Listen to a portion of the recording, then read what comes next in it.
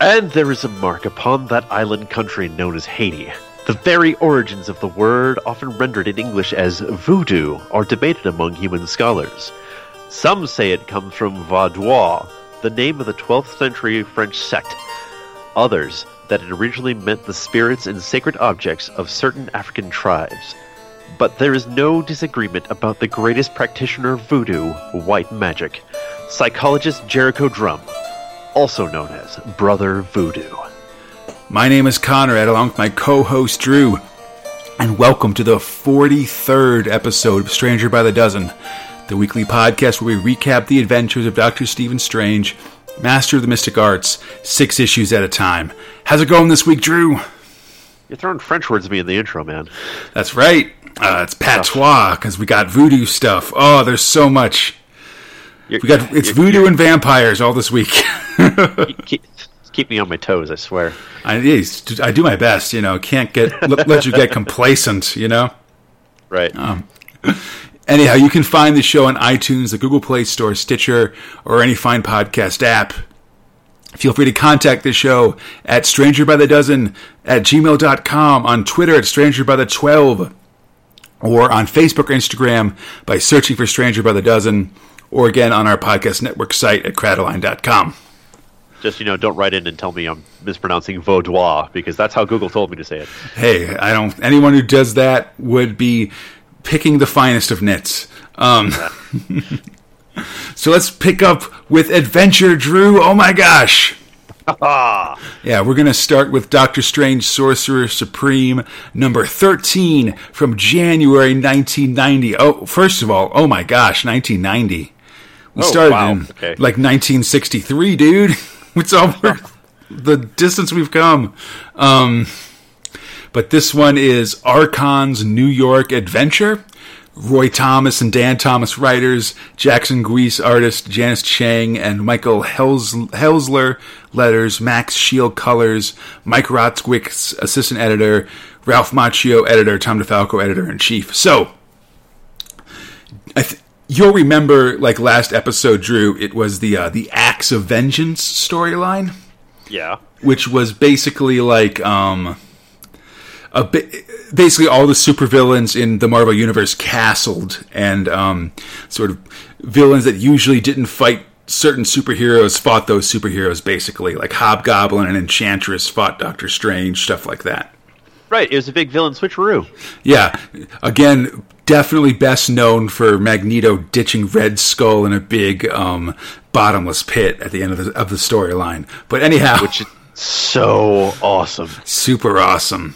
So, this week, we start with a muscular barbarian dude, Archon, who is sort of, I would say, a minor Conan knockoff, incarnating in the middle of New York City, in front of a movie theater full of like an assembled crowd of who I'm going to assume is like Marvel staffers, because it's all everyone in the crowd is sort of drawn off of photographs and making snarky comments that make me just assume that they're sort of like other people from the Marvel office, and Roy Thomas is having a joke with this.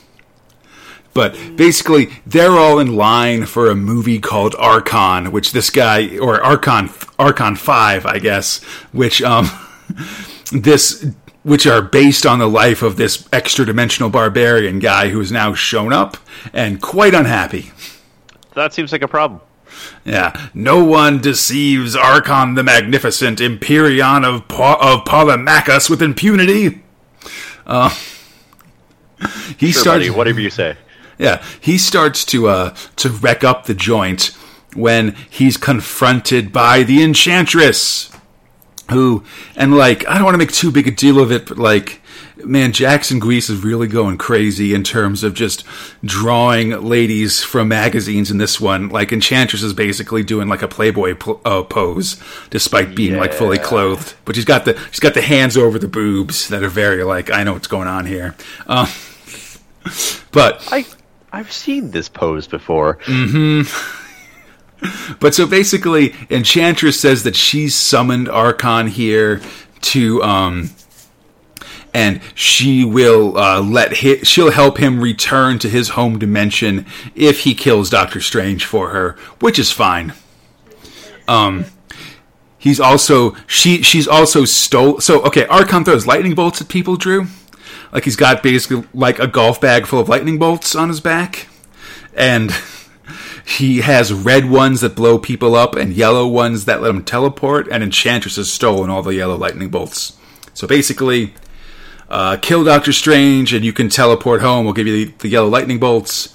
Also, FYI, his girlfriend Clea is here, and he's like, oh yes, my spies have told me that Clea is the new master of the Dark Dimension. Perhaps after I've killed her boyfriend, she'll marry me, and I'll be the king of 2 different astral dimensions. I don't think it's going to work out for you, buddy. Just throwing that out there. You know, I mean, who's to say what the loves of various barbarian warlords are and stuff? I don't know. Plus, things seem to be not quite right in the House of Doctor Strange as we cut to the Sanctum Sanctorum, where Strange and Clea are basically having a conversation that makes it seem like Doctor Strange is a little nervous in the service, if you will. Like, basically, Clea is sort of reassuring him, despite the fact that Doctor Strange is distracted by things and what's going on in the area. Personally, I'd have trouble making out with Clea. Like, even I'd have trouble making out with Clea if my brother was suspended naked in a ball of energy in the same room. But, you know, that's just me. I mean, that is a bit of a mood killer.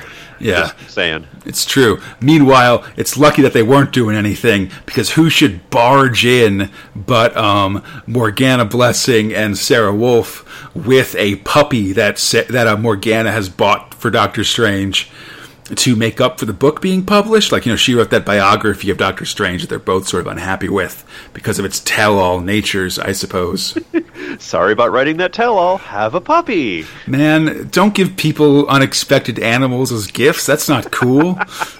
Like, now I got to now I got this responsibility. Like, you've given me a responsibility. That's terrible. Although they do. Although Sarah Wolf does reassure Stephen that it's not actually an evil sorcerer in disguise, because they had Rintrah scan it first, which, you know, is just a precaution you have to take in the Marvel Universe these days. Right.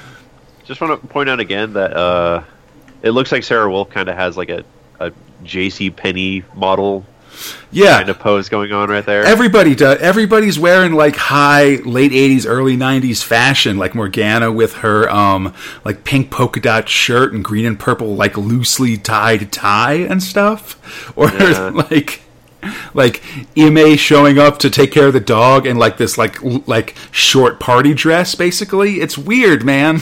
Like, just the way Grease is drawing these characters and sort of how they react, how they relate to the setting is very strange. Meanwhile, sort of with Ime taking care of the dog, Sarah Wolf wanders around the sanctum and finds her way to where Baron Mordo is being held prisoner behind, you know, the standard pink lines things. He's like fairly effectively seducing her from prison, I'd say. Like kissing her hand and stuff, asking her to call him Carl and whatever. Which, like, you know, I gotta say, the recent things we've learned about Baron Mordo has made him seem much less of a charming, magical supervillain than he has been in the past. You know, like, dude, just that first shot of him is like extra creepy. Yeah, well, yeah, it's true. The opening shot of Baron Mordo in this episode is just like this close-up, like heavily shadowed thing that makes him look like Ron Jeremy almost, or something like that. Just like the whole introduction of like, "Hello, Sarah Wolf. How nice to see you again." Right, with like his close-up on his baggy eyes and 5 o'clock shadows and stuff. Ugh. So creepy. Yeah. Anyhow, as things are going around the Sanctum Sanctorum, it's just another regular day. Suddenly there's a rumble karakoom as Archon has arrived and basically is like, "Hey, Doctor Strange, I've come to take you out."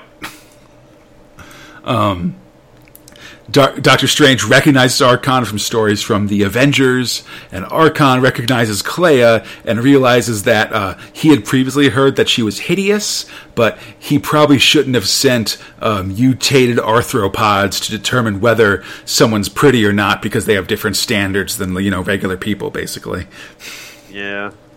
Anyhow, Archon throws a red lightning bolt at Doctor Strange and absconds with an unconscious Clea. Boo! Boo.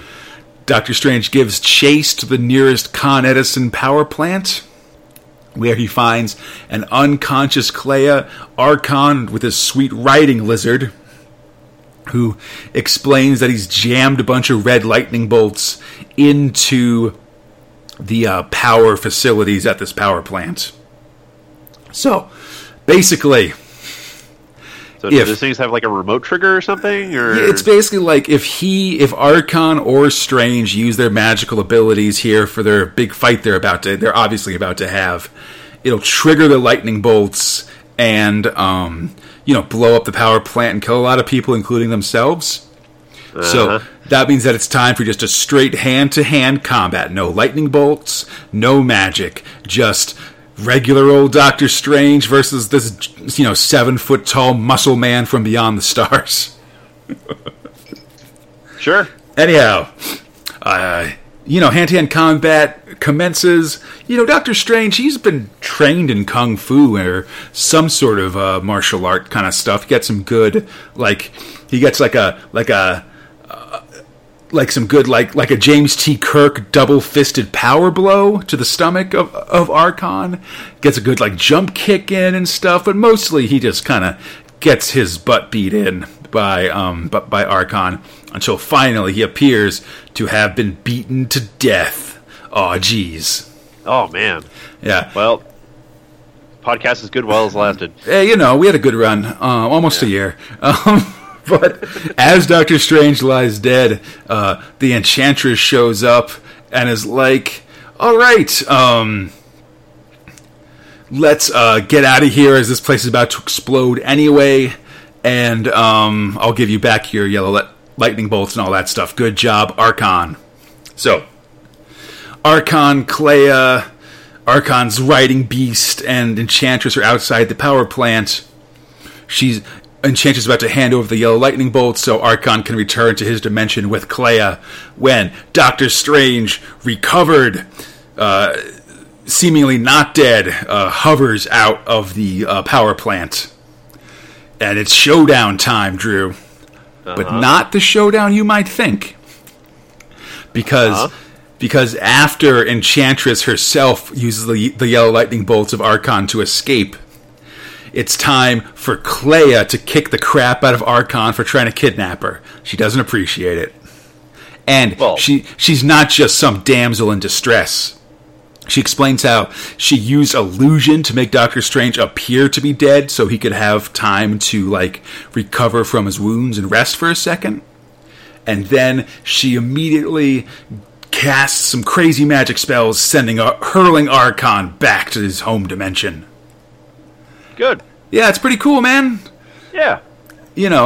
Clea sort of apologizes to Steven for stealing his thunder and saving him instead of her letting him save her. And Doctor Strange, of course, protests too much by sort of bursting out into laughter and being like, oh, ha ha ha, I've long since evolved past those petty displays of ego because I'm one with the universe and so forth. But I think we all know the truth, Drew. No, he's hurting on the inside. Yeah, absolutely. But that's sort of it. Archon's sort of been defeated, Enchantress absconded with. There's some sort of, outside of this book, Doctor Strange does some quick stuff with sort of wrapping up some of these Acts of Vengeance plot lines, but they're sort of very minor Doctor Strange appearances, so we aren't going to kind of get to them on the podcast. But, it was wrapped up. It's good times. It's not really a Doctor Strange story beyond this part. You know what I'm saying? Right. At the end of the... go ahead. No, you're probably going to get to it right now, so go for it. Oh, yeah. Well, at the end of this comic, there's also some more Book of the Vishanti pages. This one's continuing the story of the Curse of the Darkhold. It's Curse of the Darkhold Part 4. The Torch is Passed. So, okay.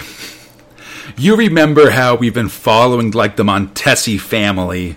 This sort of started in medieval Vatican to today. They've sort of been preserving the Darkhold in the Vatican and stuff. Right. Oh, I should mention, Book of the Vishanti is written by Roy Thomas and R.J.M. Lossifer. It's drawn by David and Dan Day. It's lettered by Joe Rosen, and Christy Shield does the coloring. So, well, just as the Montesis have been passing the Darkholds down, so too have there been sort of a progression of rulers of the world of vampires. And so, in sort of classic, Book of the Vishanti style, Roy Thomas presents kind of a grand unified theory of vampires in the Marvel Universe. All right. Like, it sort of starts with the first vampire, Varney, who becomes this crazy evil demon guy. He tries to he sort of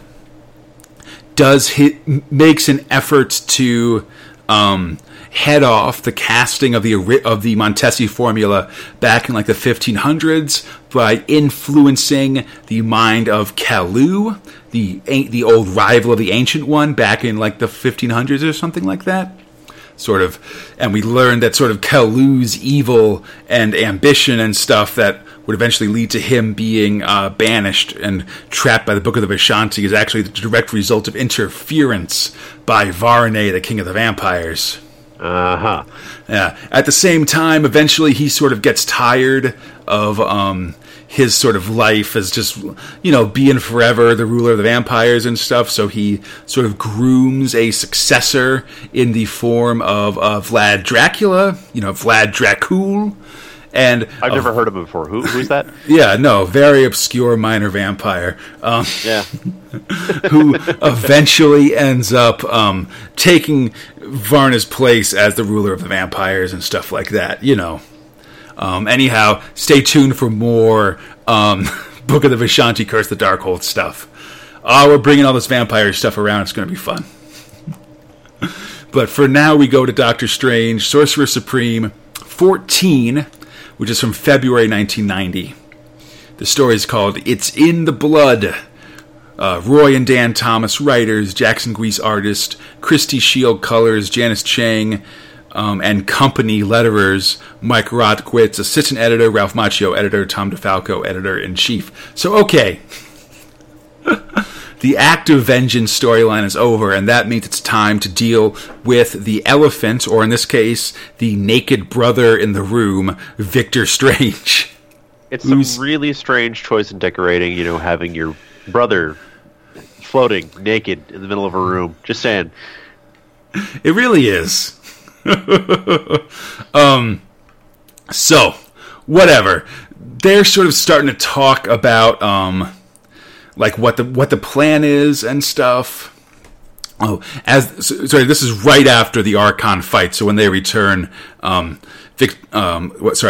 Morgana hugs Doctor Strange and it's like, oh, and I'm Stephen, I'm so glad you're safe. Oh, and Clea, I'm glad you're fine too. Clea's like, yeah, of course, I guess. Anyhow, they're sort of, everyone sort of breaks for the night, and it's time to sort of figure out what the next stage of the plan is. Eventually, sort of, that evening as Clea and Doctor Strange sit in lovers' embrace, Clea is surprised awake by Morbius, the living vampire. Oh, no. Oh, geez, this guy. Yeah. Well, that's Clea's response as she blasts him right out the window. Strange sort of explains, no, that's my buddy. He just sort of doesn't know how to make entrances because he's a weird noseless vampire, basically. He's just some guy, he doesn't really know doors, so just cut him a break, Exactly right. So we sort of quickly do some flashbacks to sort of the full Morbius backstory. It's the standard sort of Marvel Comics backstory where a guy has sort of a blood condition that's killing him, so he goes to an out-of-the-way place to do super science. naturally he has to start doing the super science on himself, and this eventually leads to him becoming a living vampire. Yeah. Well, I mean, that's how it always goes. After a bunch of, after a series of adventures and stuff, Morbius stopped being a full vampire, but was sort of just traveling about doing his own thing until finally he got kidnapped by Marie Laveau, the voodoo queen of New Orleans, who we talked about sort of in the Book of the Vishanti sections last week. She's this sort of 200-year-old voodoo priestess who needs the blood of vampires to stay young forever, and that's in short supply following the use of the Montesi formula. Right. So basically, in this flashback, we sort of see her forcing a mostly cured Morbius to revert back to his full vampire ways, using magic and stuff, while not being very fully dressed, is how I describe it. Like a loose blanket, really? She's got two blankets with spaghetti straps that she's wearing. Yeah. Anyhow, she tries to use the Morbius, the living vampire's blood, to make her young again, but no dice. Instead, we learned that she then found out about Victor Strange's life, sort of him being caught in the cryogenic stasis pod that Doctor Strange had put him in so many years ago, and she learned she had a theory that when Doctor Strange had in previous days cast or used the Book of the Vishanti to try to restore Victor to life, that he had accidentally used hidden verses contained inside the Book of the Vishanti that may have in fact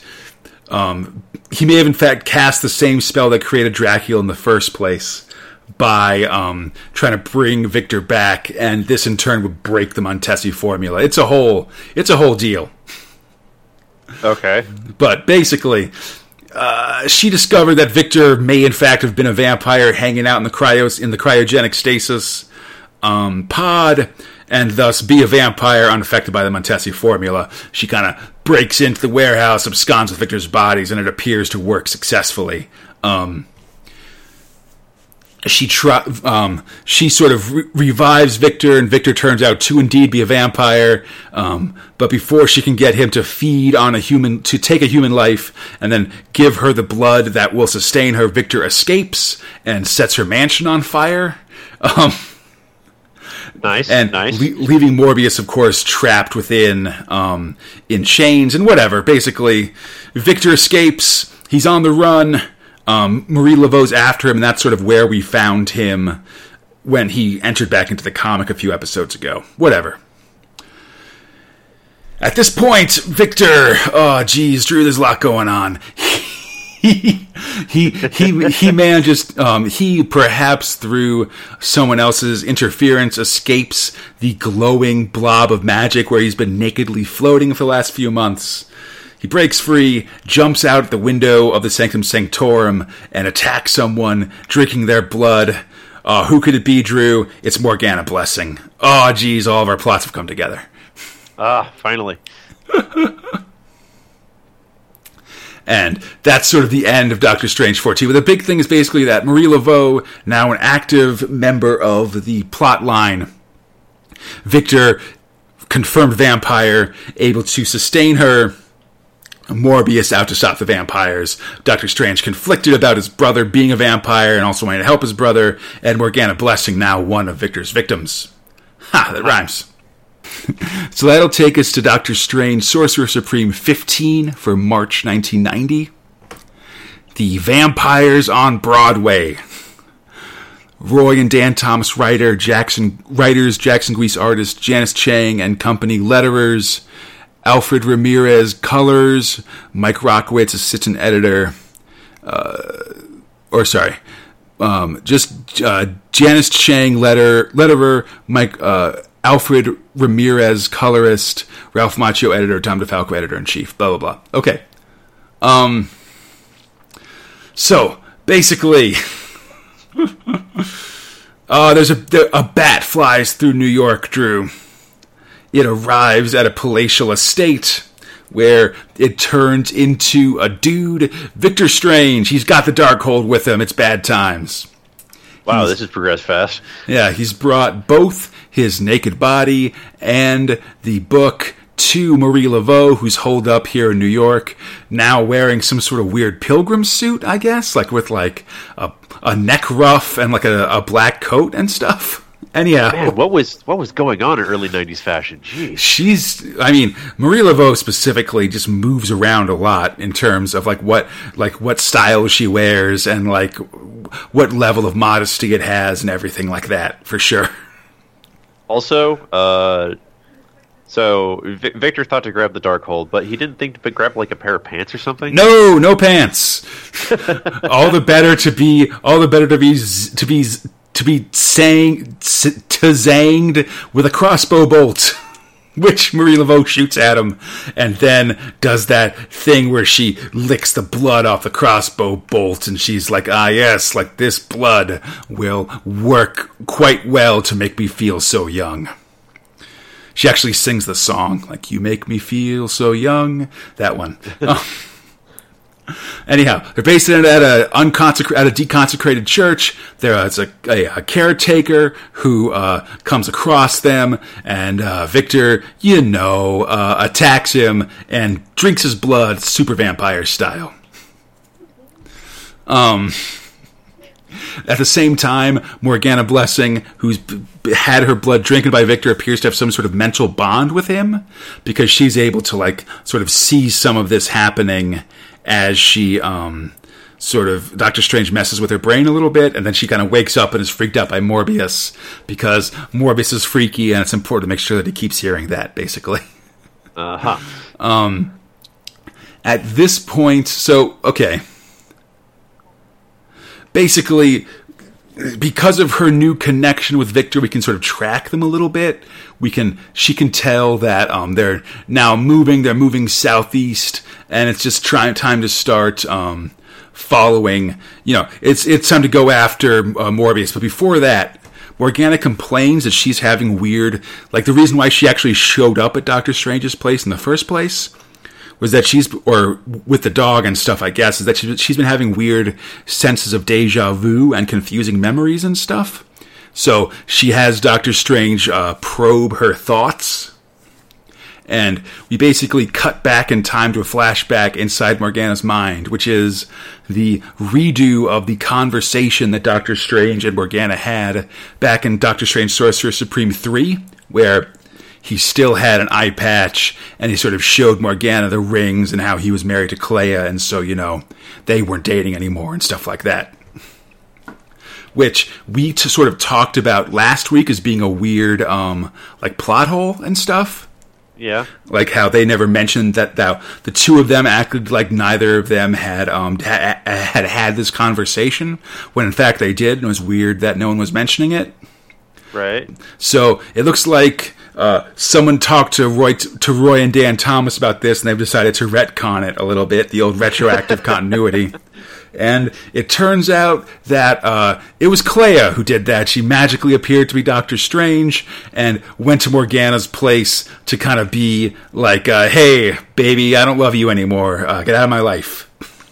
Which is a really weird move for Clea, just as sort of a weird, super jealousy move, I guess. Which seems sort of not in keeping with her actions of the way we've seen her previously, where she's been very confident and sort of in control of things. Even like just earlier this episode, where she sort of is taken down Archon and being sort of independent and stuff, to sort of just be like a total, like, sort of, oh, I'm like jealous and didn't want you to talk to this lady who you liked and stuff. Yeah, it seems a bit of a step back. Yeah, and so then she like sort of did that, then buried the memory in Morgana, so she'd hope she'd just move on about it or something. I don't know. Whatever. It's all resolved now, so we're good to go. Sort of just dust the hands off and let's move on to the vampire fight, Drew. We're so ready for this vampire fight. The whole team climbs aboard a mystic circle that Strange prepares, including Rintrah, because we're going to get some awesome Minotaur fights in here.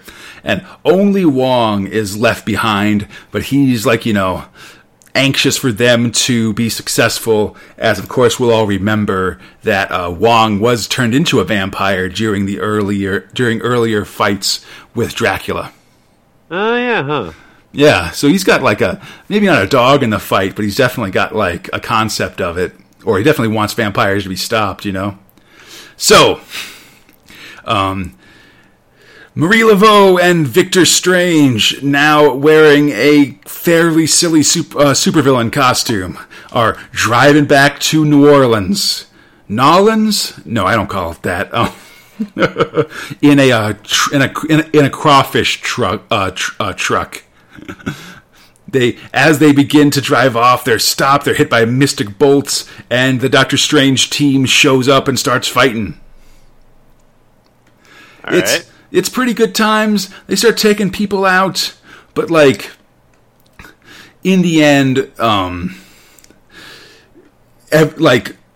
Laveau and Baron and Victor Strange, now Baron Blood, manages to get some solid strokes in, and sort of Baron Blood's all super powerful because he's a blood drinking vampire and stuff. But probably most important is that while earlier Laveau shot Victor Strange with a golden crossbow bolt, which was a crossbow bolt of love.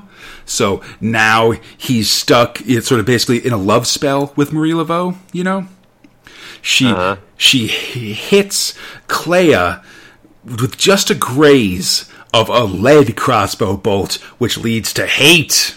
Which means that we sort of mostly end this fight with Clea going nuts, taking everybody out, and allowing Laveau and Victor to escape to make it to the New York Harbor, where they board a ship bound for Haiti. Oh, it's bad times, because once they get to Haiti, that's where all the voodoo stuff is, and you don't want a voodoo queen in Voodoo Town, Drew. Yeah, that seems like a bad time. All right, so we're going to finish up Doctor Strange 15 with another episode of the Book of the Vishanti, Curse of the Darkhold. It's part 6, The Quest and the Prophecy. So Roy Thomason, R.J.M. Lossifer, writers, David and Dan Day, artists, Joe Rosen, letterer, Max Shield, colorist, Ralph Macchio, editor, Tom DeFalco, editor-in-chief. So, okay. Basically, this one's just a lot of sort of putting together a bunch of vampire backstory, basically, for the Marvel Universe. It sort of talks about,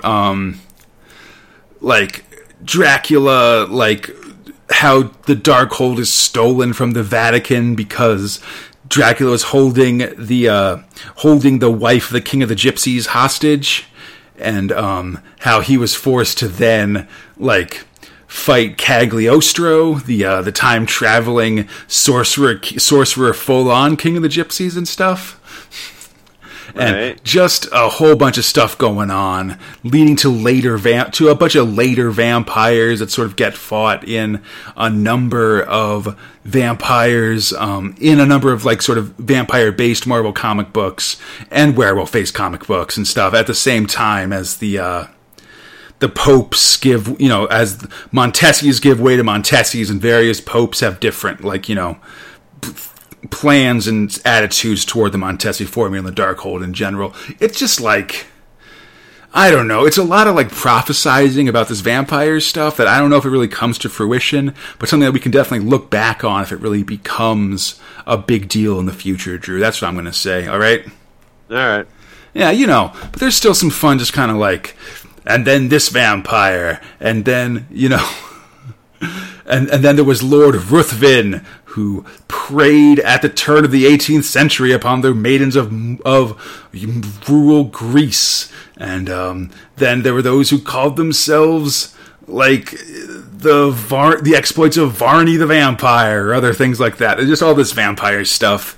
And, like, well, I think there's definitely fun information to be learned from the history of Marvel vampires. It's not the purview of this show, all right? That's what I'm trying to say. Instead, let's go to Doctor Strange Sorcerer Supreme 16 from April 1990, Love and Haiti. Oh, that's bad. That's bad. You know it's bad. Roy and Dan Thomas writers, Jackson Grease artist, Tony DeZunga inking, Janice Chang letters, Gregory Rist colorist, Ralph Macchio editor, Tom DeFalco editor-in-chief. So, this comic opens with a fairly insane scene with Clea sort of flying around upside down as Doctor Strange sort of casts spells to get rid of the bolt of lead on her. Rintrah hanging out in the background, minotaurally. Sarah Wolf asking questions with a full-on bowler on her head, like she's wearing a bowler for some reason. Okay. And then Morgana Blessing sort of shoeless in a full-on supermodel pose, just sort of looking at the camera, essentially. What is even happening? I don't. Oh, jeez. Okay. Later, we'll see the rest of Sarah Wolf's outfit, and she's also got like a ruff and a kerchief thing. It's a very weird, like, where did this pilgrim lady come from kind of thing. But basically. What is going on with fashion in the early 90s? Just say it. Jeez. I don't know, Drew. But so, basically, okay. Well, with one thing and another, we know that Marie Laveau and Victor Strange are in Haiti, and they're up to no good. It's time for the majority of the team to go. It's time for like the fighting and tracking members of the team, which is Strange, Rintrah, Morbius, and Morgana, who's the tracker, to head to Haiti and take down Marie Laveau because she's obviously there to be up to no good. But you can't you can't just show up in Haiti and expect to do anything. You gotta talk to the local talent, Drew. And what superhero do we know hangs out in Haiti? Would it happen to be Brother Voodoo? It's our old buddy, Brother Voodoo, man. It's awesome. Hot dang. Yeah, you'll remember Brother Voodoo from a bunch of episodes ago when he sort of showed up, and we fought False Damballa, and there was Lola stuff involved, and I don't know. It was cool, though. I'll say that. But yeah, so Strange and the Strange gang teleports to Haiti. They meet up with Brother Voodoo. Morgana kind of describes the location that she senses Victor Strange is in. Brother Voodoo recognizes immediately where it is, and they sort of head out to Christophe Citadel, a 200-year-old like fortress in Haiti, built when the ex-slaves who had rebelled and taken control of the island had who had created a colony and were preparing to fight Napoleon, basically, but it was never actually, there's a bunch of Haiti history stuff that's cool, but again, we got to keep going. But right. Marie Laveau, man, she's at this thing, she's drinking vampire blood, and it's making her young and super powerful. It's good times for her. As she drinks this blood from this bowl and gets all blood covered and stuff, the team teleports into the courtyard and is like, Marie Laveau, we've come to stop you. Basically, there's some crossing of words, and Marie explains that the ship that they took here to Haiti used to have a crew. Now they're all dead. They're sort of in these boxes scattered around the courtyard. The beginning of her new vampire army based around Baron Blood, a.k.a. Victor Strange. Okay. That's a little dark, but sure. It's super dark, but hey, you gotta have a vampire army, dude. Yeah. No, I get why that. have one vampire when you can have a vampire army that follows your every whim and gives you the blood you need to maintain an ageless voodoo sorceress? Obviously. So the teams arrived at noon, and they're basically like, "Hey, Marie Laveau, like you're basically just some lady. So why don't you surrender, and then we can stake all these vampires because it's the middle of the day, and you've lost." And Marie Laveau basically says, "I don't think so. Instead, I'll use some of my magic spells and suddenly plunge this whole fortress into darkness, allowing all the vampires to, come alive. And now it's time for a big vampire fight." The vampire fight is led by Victor Strange as Baron Blood, whose supervillain costume has advanced in terms of ridiculousness. Now it's got these giant vampire bat ears on it and stuff. It's kind of lame, if I'm going to be honest. Oh, I have so many questions. He's just got a big vampire ear cowl, I guess. I don't know. But first of all, starting with the name Baron Blood. I mean, come on. I think that's a classic vampire supervillain name. I could be wrong, but I think it is. It just feels like a low bar, a really low bar. Oh, super duper true. Super duper true. So, it's time for a quick vampire fight. Yeah, it goes bad. I'm not going to lie to you. There's 24 vampires, and there's 5 people on the Doctor Strange team. All seems lost until Brother Voodoo calls out the Loa and does the best thing possible when you also have a vampire sorcerer on your side, which is he animates the bodies of the soldiers in the basement of this disused fortress as Napoleonic zombies. Awesome. So here in 1990, we have the classic battle of zombie versus vampire. The zombies are victorious because these are Napoleonic zombies with bicorn hats and stuff. But they rip the zombies limb from limb, and the vampires can't feed on them because their blood's long since destroyed or decayed and stuff. Awesome. It's super awesome. Yeah. So Doctor Strange manages to save his brother from the murderous clutches of these zombies, casting a massive spell that destroys both the zombies and the vampires. On these let Hogarth lay his hoary hand, divide each soul from animated crust, and may each corpse which now does lifeless fall be turned by Oster into scattered dust. Which is cool, because it means you don't have to clean up the zombies afterwards. Oh, self-cleaning zombies. Nice. Yeah. Now, obviously, in the confusion, Marie Laveau has escaped, as you'd assume she would. Meanwhile, Victor Strange, Baron Blood, is taken captive, and he's like, I couldn't, I had to do what she said because the love spell she cast me with the golden crossbow bolts. Come with us to take this fight to her because we know where she's gone, sort of into this a Bayou Shack kind of thing. And Victor Strange says, "I'd like to help, but we got to stop by a Red Cross or something because I'm starting to need blood bad." Also, maybe change out of that costume. Just saying. Yeah, no. At least pull the cowl down, dude. Those ears are dumb. It looks so bad. So we finish up issue 16 with a new story from the Book of the Vishanti. Book of the Vishanti, The Mark of the Vodou, Part 1.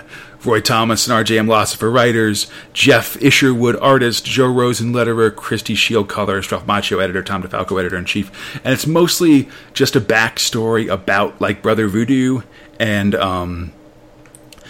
first...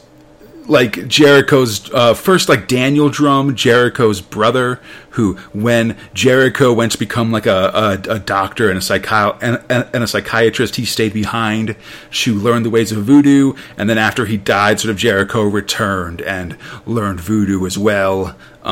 Just sort of then leading to various sort of Brother Voodoo based adventures. He's got a lot of voodoo based stuff. It even sort of replays the story we saw in Strange Tales when we learned that there was like a crazy snake Damballa that was possessing Brother Voodoo and stuff. But again, this is for Voodoo by the Dozen or some other Baron Voodoo type podcast. You know what I'm saying? Yeah, right. All right, so let's go on to Doctor Strange, Sorcerer Supreme 17 from May 1990. Torn on the Bayou, which is also pretty good.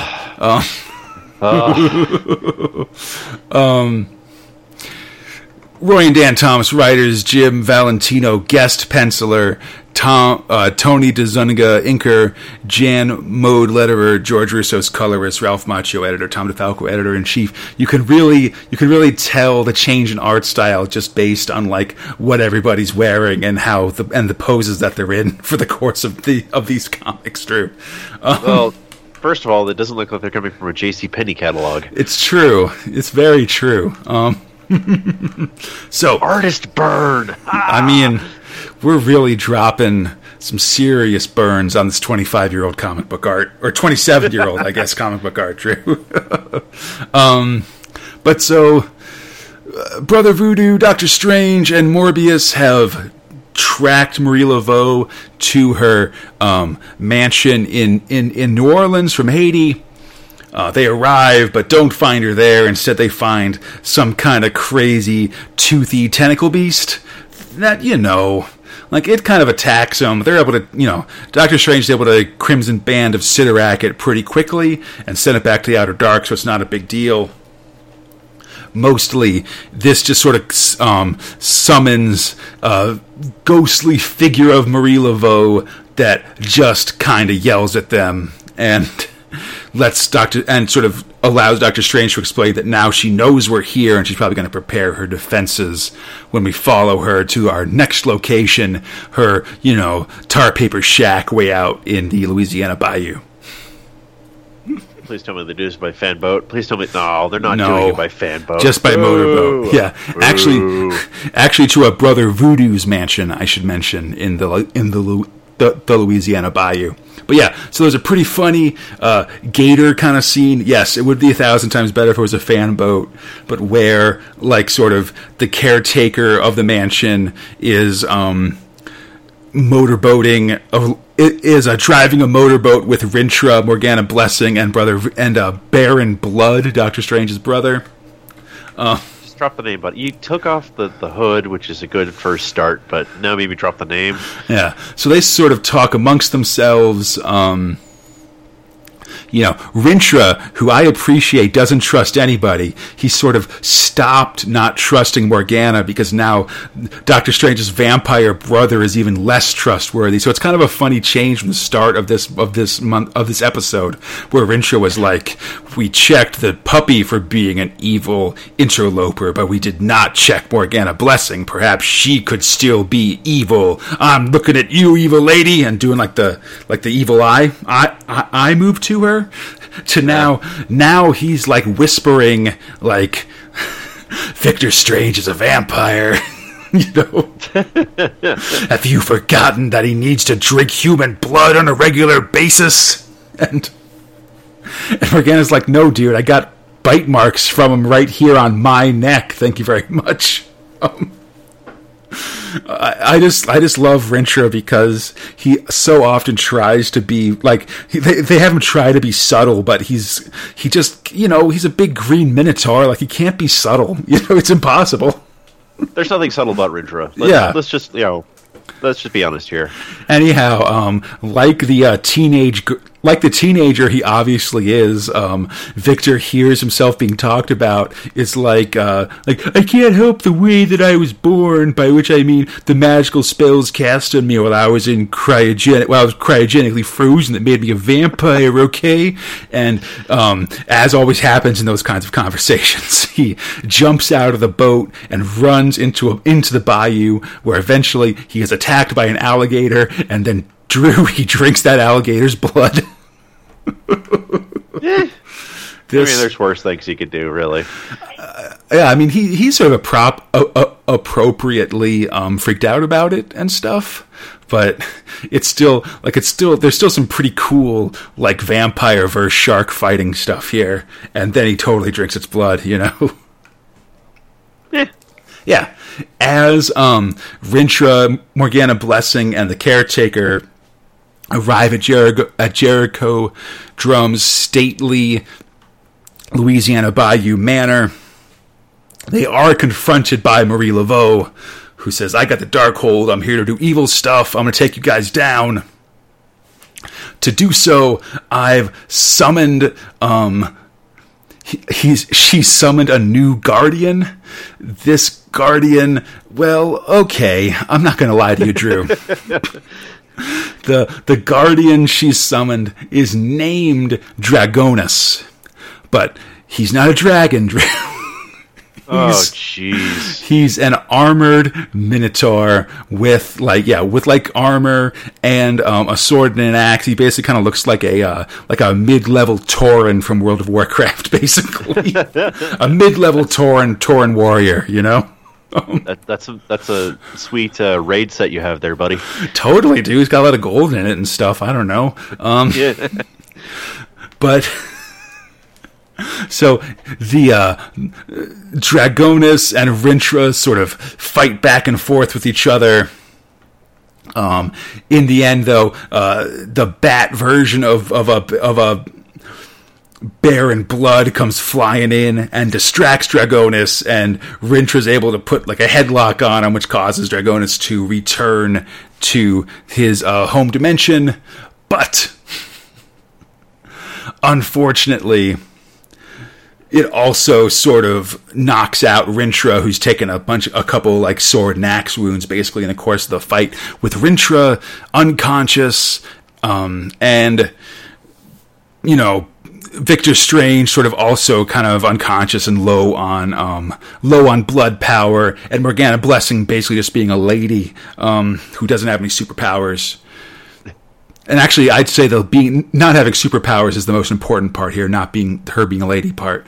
But basically, Marie Laveau is like, I've got the vampire blood that I need, and I'm going to get the for now, but I'm just going to get some more vampires by holding all you guys hostage and forcing Doctor Strange to recite a key, the vampiric verses from the Book of the Vishanti, which will undo the Montesi formula and return vampires to Earth, which is bad times, I'll have you know. There's a final section of the Mark of Vodou, of the Book of the Vishanti, Mark of the Vodou, Part 2. At the end of issue 17, again, Roy Thomas and R.J. Amlas for writers, Jeff Isherwood and Mickey Ritter artists, Joe Rosen letterer, Richard Raish colorist, Ralph Macchio editor, Tom DeFalco editor-in-chief. And it's just basically a like maybe even a semi-historical story, although some interplay with some like legacy Marvel comics. That's just sort of a history of voodoo on a history of voodoo in the Caribbean and Haiti specifically, ending in the creation of the first zombie, which is always important when you're doing histories of voodoo, Drew. Because where would we be without these zombies? Nowhere. All right. Okay, so let's go to our final comic, Doctor Strange 18 from June 1990. Blood is Thicker. Roy and Dan Thomas writers, Jackson Grease penciler, Tony DeZunga inker, Janice Chang letters, Christy Shield colorist, Ralph Macchio editor, Tom DeFalco editor-in-chief. So, okay. Jackson Grease back in the saddle. This story opens with Morgana Blessing, like, sort of wearing a dress that's been basically completely cut open, tied to the ground on all fours. It's like, this is just like created to titillate 1990s comic viewers. It's super like gratuitous, frankly. Yeah. Like if you like, I wouldn't read this for the first 2 pages of this comic on the bus because people look at you weird. But basically,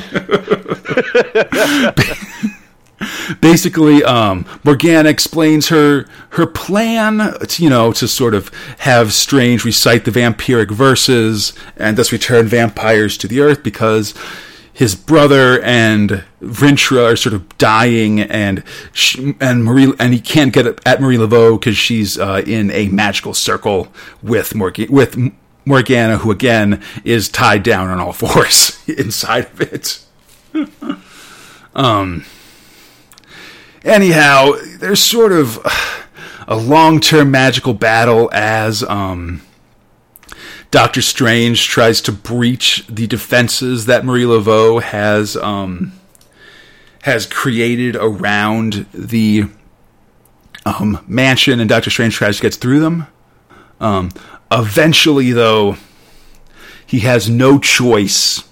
He can't enter the mansion and free his friends and family without getting the page and reciting the verses. So he casts a spell and has the page from the Book of the Vishanti reappear in his hand in the bayou. He grasps the spell and repeats and gives the page over to Marie Laveau, who recites the words. She sacrifices the caretaker of the mansion who's sort of been away, and the spell is sudden, and in a rush of mystical energy, the Montesi formula is undone. The vampires have returned. Aww. As the caretaker himself morphs from sort of, an elderly, like, Haitian-American gentleman, basically, to a green, weird-looking Batman, like a man who is a bat.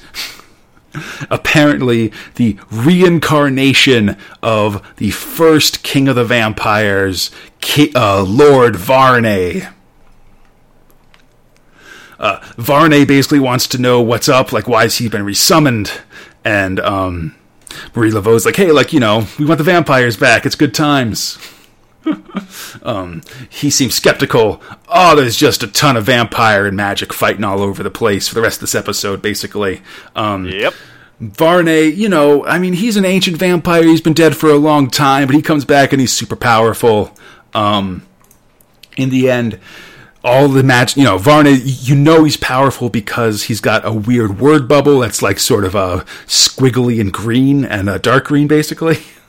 Yeah, it's weird looking. Yeah. In the end, Doctor Strange is able to defeat him, but only by doing one of his most powerful spells that we've seen, the Incantation of Oblivion,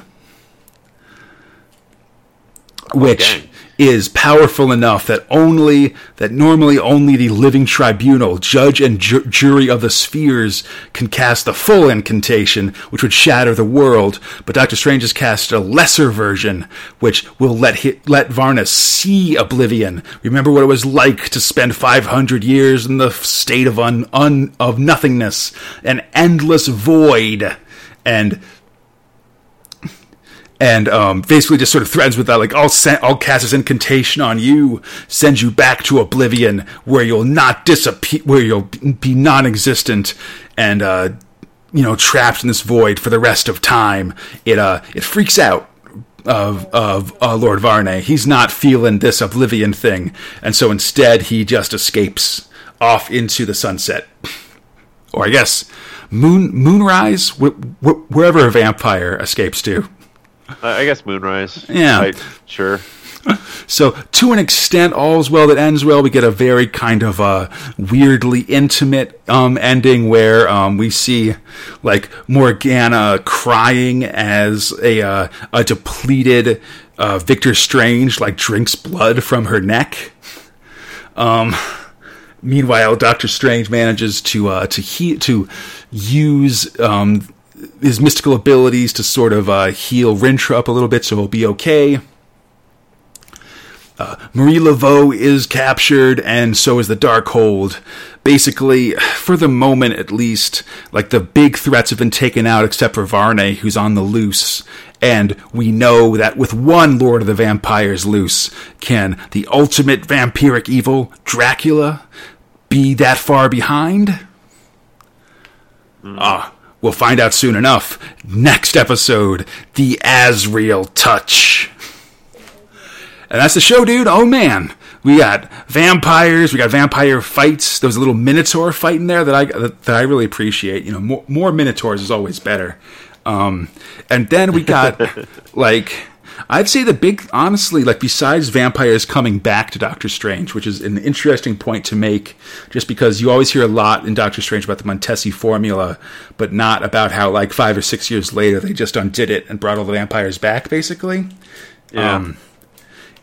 But the other thing that sort of is interesting is that this comic really sort of entered into a different era with this Roy and Dan Thomas and Jackson Guise sort of creative team, where Roy Thomas is cracking all these jokes and making Doctor Strange be sort of a more modern, like, speaking in a more modern way and interacting with the world in a more modern way. And then Jackson Guise is just basically, like, added all of this, like, sex stuff to this comic, just in terms of, like, dude, it's like, been a little gratuitous in some points. Yeah, of just, like, the female form being employed really gratuitously throughout the pages of this comic in a way that, I gotta say, it really hasn't been, like, all through the 80s, basically. We've kind of gotten to 89, and suddenly it's like, oh yeah, like, we're putting hot ladies in this comic, which is a weird change, you know? I mean, I guess it makes sense, but maybe they're trying to appeal to a changing audience. I'm actually not even sure. But it's just weird that such a huge switch flipped from, like, the Strange Tales stories, which barely even had any female characters, and even before then, where Clea was sort of like, you know, I mean, she's there to sort of be to be an attractive lady, but she still sort of does it in, like, you know, a full body costume, you know, a costume that basically covers all the skin on her body and all that stuff, to, like, all these, like, ladies in loose clothing sort of bending over, being tied down on all fours and stuff like that. Like, it's a weird, noticeable change. Yeah. In these comics, you know?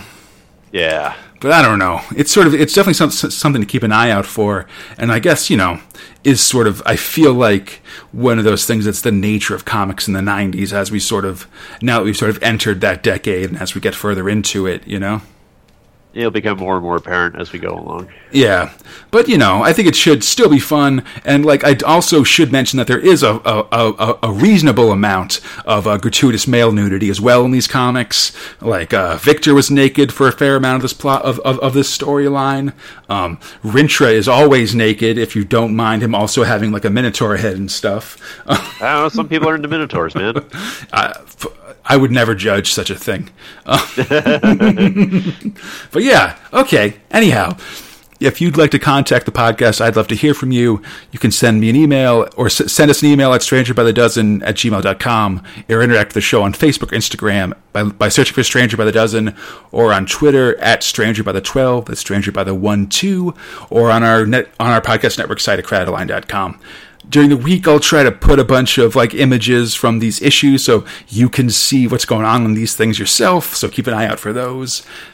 Stranger by the Dozen is on iTunes, Stitcher, the Google Play Store, and any other podcatching app.